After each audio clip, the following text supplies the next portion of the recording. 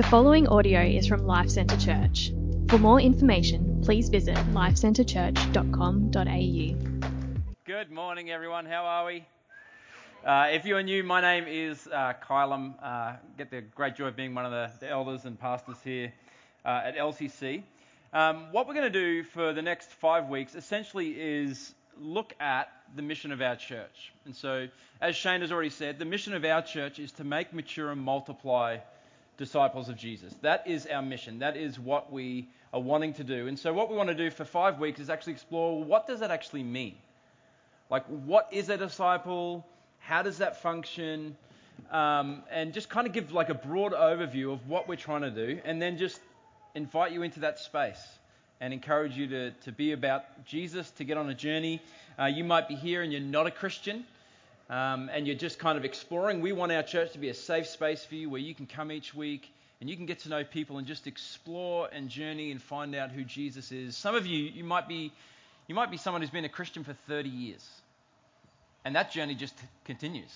And it's going to always continue. The Bible tells us of angels that are in heaven that have been circling God for all of eternity, essentially. And they're still like seeing something new about God every time they see him again. And they say, holy and holy, holy is the Lord. And so we don't think discipleship ends. We think this is a journey for the rest of our lives.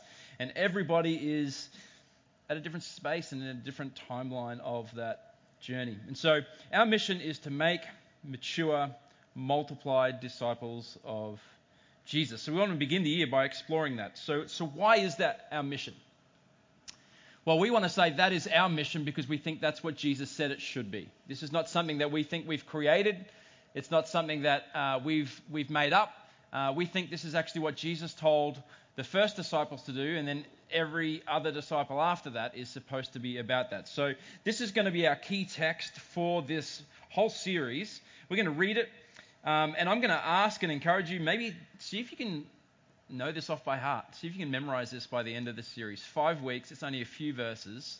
This will come up on the screen. It's Matthew 28, 18 to 20. So Jesus is basically, he has died, he's risen again, and he has basically had 40 days with his disciples at the end of their life, and this is right near the end of Jesus' life on earth, and this is what he says to his disciples. Verse 18 says, "And Jesus came and said to them, 'All authority in heaven and on earth has been given to me.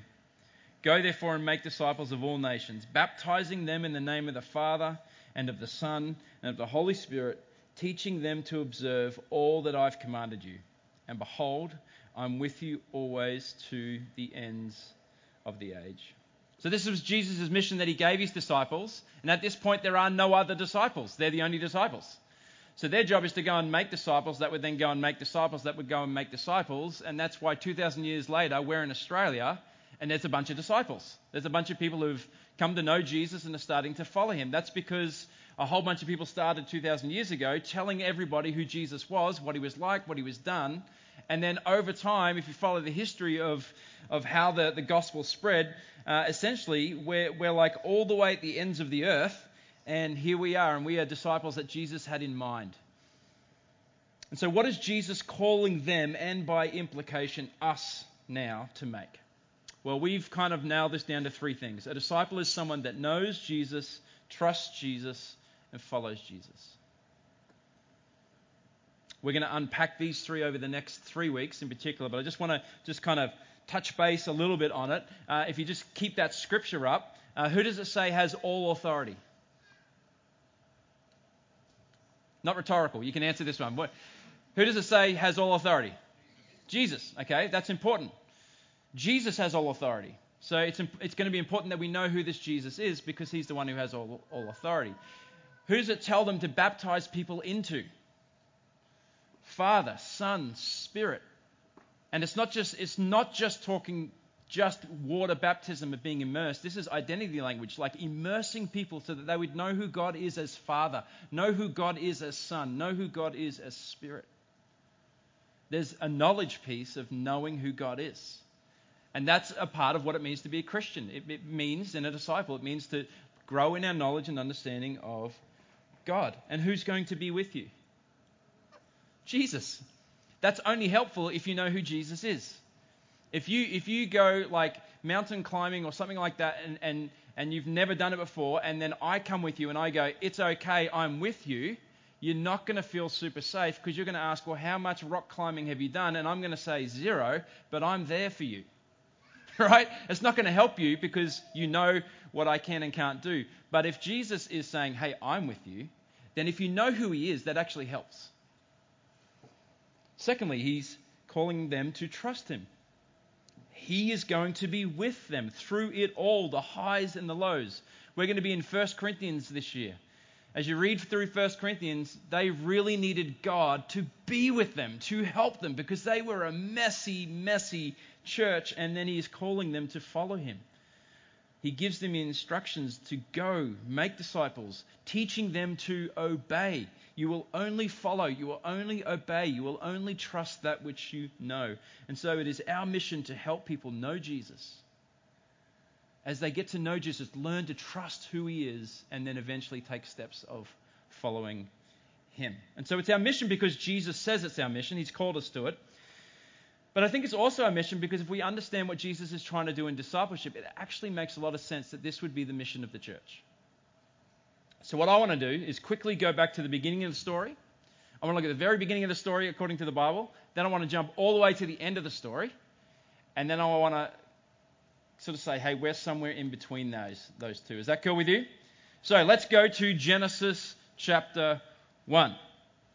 Genesis 1:1 says, in the beginning, God created the heavens and the earth. This is a picture. This is a grand picture. If you read Genesis 1, this is the first chapter of the whole Bible. It's this massive picture. It's this big macro. There is this being, there is this God who is creating galaxies and galaxies and galaxies. And right to this day, even scientists are saying they still think more galaxies are being developed and created. They're not really quite sure how that's going. But it's like his word went out and it still hasn't stopped going. It's creating still to this day.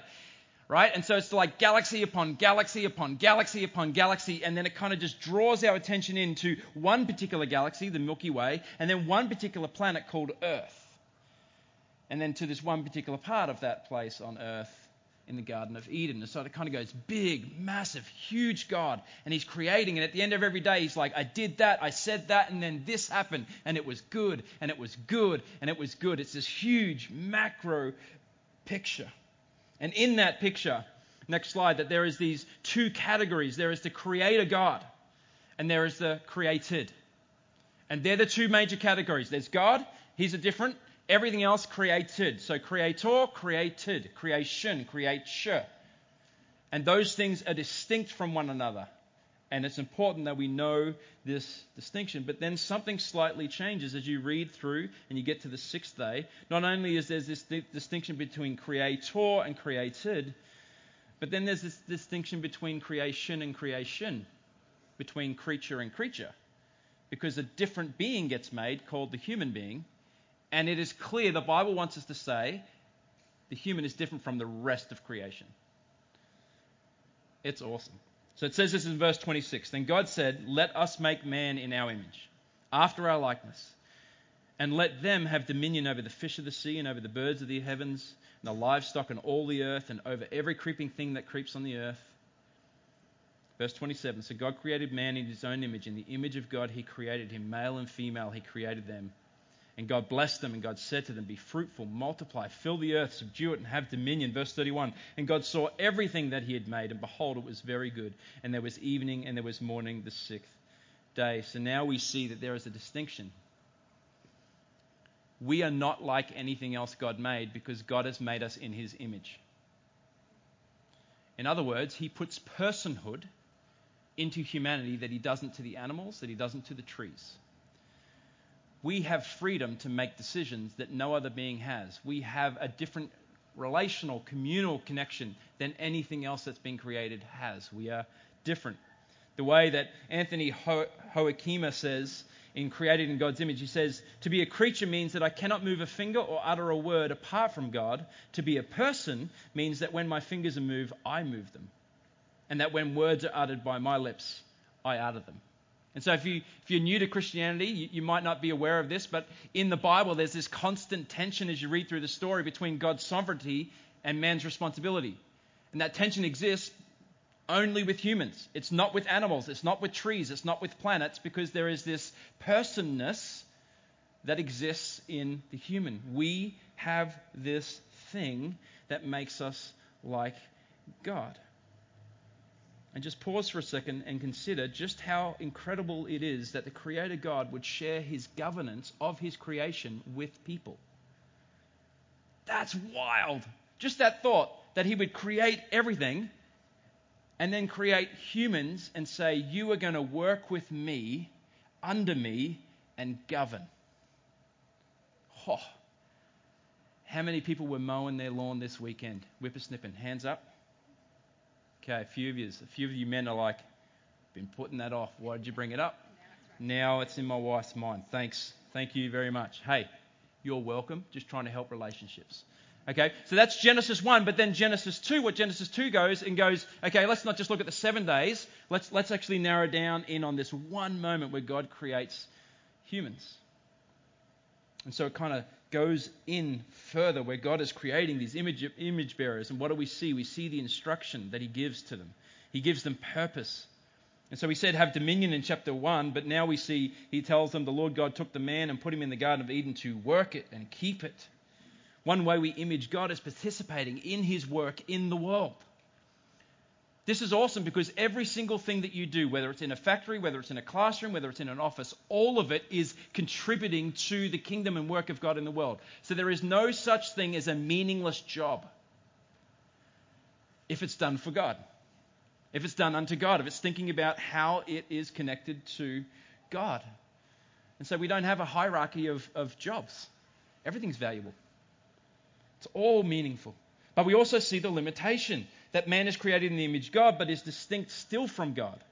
So you are like me in a certain way, to a certain degree, but you still remain creaturely. And this is so important for us to remember, that we are not God. We will never be God. We cannot be God. We are not little gods. We are still creatures, but we are creatures made in the image of God, called by God. And so what he does is he kind of in a sense says, hey, I just want to make sure that you know that I'm God and you are not. And he says, the Lord God commanded the man, saying, you may surely eat of every tree in the garden, but of the tree of knowledge and good and evil you shall not eat. For in the day that you eat it, you shall surely die. So part of being human, part of being who you and I were designed to be, is to be in a relationship, a certain type of relationship to the Creator God. And it is my belief, and I think it's the Scripture's view that it portrays, is that you will never feel a sense of fulfillment. You will never find this true sense and depth of peace and joy without that connection coming back in. And we need it. And disobedience, in this sense, is subverting God to be creaturely and for the creature to become godly. It is to say, I know what's best. I know how this should work, not you. I know you made me. I know you thought me up. I know you made everything. But we know better. And we subvert that. And that's where everything goes wrong. But we also see incompletion.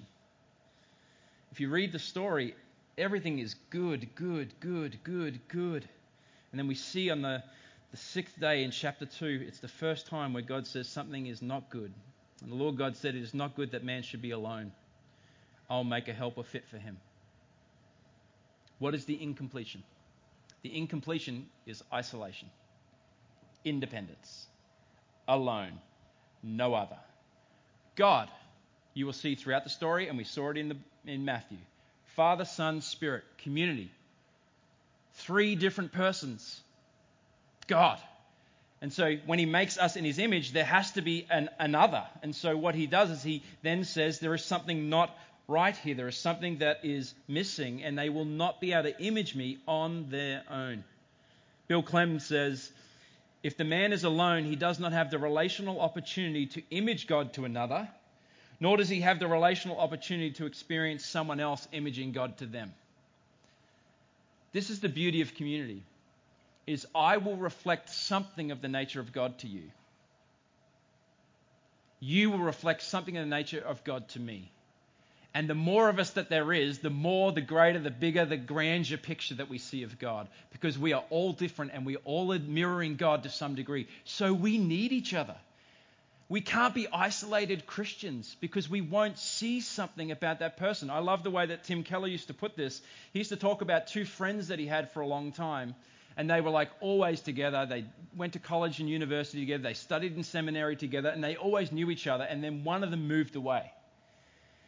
And what happened was there was something about his relationship with one friend that when that friend wasn't there for him, he couldn't see it. But also he realized there's only some things that would come out of that friend when the other friend was there because of the personality differences. And so it was like, it wasn't just I needed one, we needed many.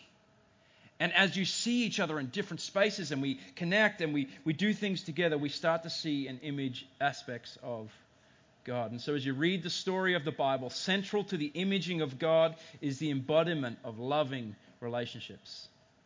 What do we see Adam and Eve doing in the garden? They are walking together, walking with God in the cool of the day, it says. They are loving, they are worshiping, they are reflecting God one to another. At the beginning of the story, they know God, they trust God, they follow God. Let's jump to the end of the story. The end of the story, if you go to Revelation chapter 21, it begins with there is this new creation. So it's very similar to Genesis 1:1. In the beginning, God creates the heavens and the earth. Revelation 21:1, it's this new heavens, this new earth. It's the picture at the end when God starts to make a whole new world. And what do we see throughout this picture? God is again the creator. He is the one who is creating the new heavens and the new earth. We also see in verse 3, it is God who dwells with his people. Just like in the garden, he is dwelling, he is walking with Adam and Eve. There is a connection. 21:7 talks about being called the sons of God. It's another way of saying being image bearers of God. We are in his likeness like a father and a son. You can kind of see, oh yeah, you're such and such's kid. I can see that in you. It's that sons of God. We look like God. People can tell that we are his. Throughout, we are called his bride in verse 2, in verse 9. There's this ongoing loving relationship with God. And I love this in verse 4, verse 6, and then we particularly see it even more in Revelation 20:22, is death then gets swallowed up completely. So what happened in the garden is death entered into the story, starts to break all the image bearing, starts to break all the relationships, starts to break the knowledge of God, starts to break the trust of God, starts to break the following of God. And at the end of the story, he's like, I'm doing away with everything that's broken this. And it says it is swallowed up. It's a huge picture. It is done. I have a black lab. If it gets another particular animal that we might have in our house, it's swallowed up. No chance of it coming back. It is done. So we give up and we let it be. He's eaten it. When God swallows up death, it is gone. It is done. There is no chance. It was a really good reference. You guys should have really went with it more, but that's fine. So in the beginning of the story, we see in the garden there are these two trees. There's the tree of life. There's the tree of knowledge and good and evil. One tree to bring life. One tree brings death. You get to the end of the story. Revelation 22, there are these trees of life. It says one on either side. It's two trees, but both are the tree of life. And now we live in the middle. And what do you think we might need? We need another tree. Trees in the beginning. One leads to death, one leads to life. Two trees at the end. Trees of life. We need a tree in the middle which deals with death and deals with life, and you get that with Jesus. He is restoring and starting to put things back together as they were supposed to, and now you and I live in the in-between, living in light of the middle tree. And on that tree, death is dealt with, and on that tree, life is given. And you can't, in the beginning, we don't get to image God unless we have life and light. You can't do it. So we need life to be brought back in, and that's what Jesus does in the beginning of the middle tree. He is dying, he is taking on himself, and then he is crushing death so he can bring back life. And so we need the middle tree. And discipleship, the reason why Jesus is saying this is the mission is because what discipleship is the journey where the work of the cross, what Jesus did by dying and resurrecting, what that represents and all that he accomplishes there is worked out in the life of the believer through the process of discipleship. So we don't go from 0 to 100. I don't go from being hurt to being whole, to being sinful to no sin, to like being jerk guy to being non-jerk guy. Just ask a few people who've been around. Still partly jerk guy. Still learning how to be less jerk guy, right? None of you are laughing at any of my jokes. Are they just real bad today? Am I just horrible? Okay, all right, sorry. But what should happen is over time, as I get to know Jesus better, and I learn that I can trust him with my life, and I surrender my life to him and I start following him, the man I am today is not the man I was 5 years ago. The father that I am today is not the father I was 5 years ago. The friend I am today is not the friend I was 5 years ago. The pastor I am today is not the pastor I was 5 years ago. It's a journey. It's a journey that starts with the cross, and then discipleship is like, let's help each other grow so that stuff starts to get really deep in us, and it leads to like we become different people. And so at some point, if you are a new Christian, this is one of the coolest things. At some point, you're going to bump into someone who's going to say, wow, I never would have thought that you'd be like this. It is one of the most encouraging things. I remember I had someone, and I wasn't sure, like, am I supposed to be offended or not? And I took it as no, I'll take this. They said to me they thought I'd end up in prison or I'd be like a bum on the street. And they're like, but you're a pastor. So I guess you found somewhere in the middle to meet those two together. You know? But it was just like, all they saw of my future was no hope. Loser guy, going down a path. And then I met them 15 years later. And they're like, wow. I've had people in this church who have said to me, you're not the pastor you used to be. 10 years ago, you would have spoken to me like that. And now you speak to me like this. And they appreciate it. Pray for my wife. I'm still waiting for this moment with her. She's like, you have really grown. I've seen it in you. Another joke not landing. Okay. I think that means it's time to wrap up. So, why is our church, why are we saying we believe that our mission needs to be making mature and multiplying disciples? Because putting on a show won't lead to transformation. But being committed to growth will. And it's not that some of the things that we do don't matter, they do, but they only matter as much as they facilitate and help us to move and grow. And our goal, our hope, is to see you, wherever you are, whether you're not a Christian and you're exploring, whether you've been a Christian, you're just starting to come back to church and kind of get a little bit more trust back in it, and you're exploring again, or whether you've been a Christian for 40 years and there's nothing that we can teach you that you've never heard of before. Wherever you are in that spectrum, we want to journey together so that we would know Jesus more, learn to trust him more, and follow him more. Amen? Amen. Well, let's pray as the band come up, and then let us sing and rejoice. God, we thank you. Thank you for that middle tree. For without it, we could not be followers of you, Jesus. Without it, we could not change the way we want to change. We wouldn't be able to grow. We wouldn't be able to heal. But because of what you have done on that cross of dying for our sin, defeating and swallowing up death, and then rising again to new life and giving us your life and putting your life in us, we have hope that we can be your image-bearing sons and daughters who reflect you. Because we know you. We've been journeying with you. We've gotten to understand you as our Father. We've got to understand you as the Son and the Spirit. And that has transformed us. And God, we can help each other in those spaces to learn. And Lord, we know what it's like to receive grace so we can give grace. We know what it's like to receive forgiveness so we can offer forgiveness. We know what it's like to receive comfort so we can offer comfort. There are all these things and these implications that happen through knowing who you are and learning to walk with you. So, Father, I pray that you would help our church, help all of us, those of us who are with us today and not with us, to continue on this path of growing in our knowledge of who you are in our trust of who you are, and in our following in your ways in this world, we pray. In Jesus' name. And everybody said, amen. Well, Thank you for listening to this podcast from Life Centre Church located in North Lakes.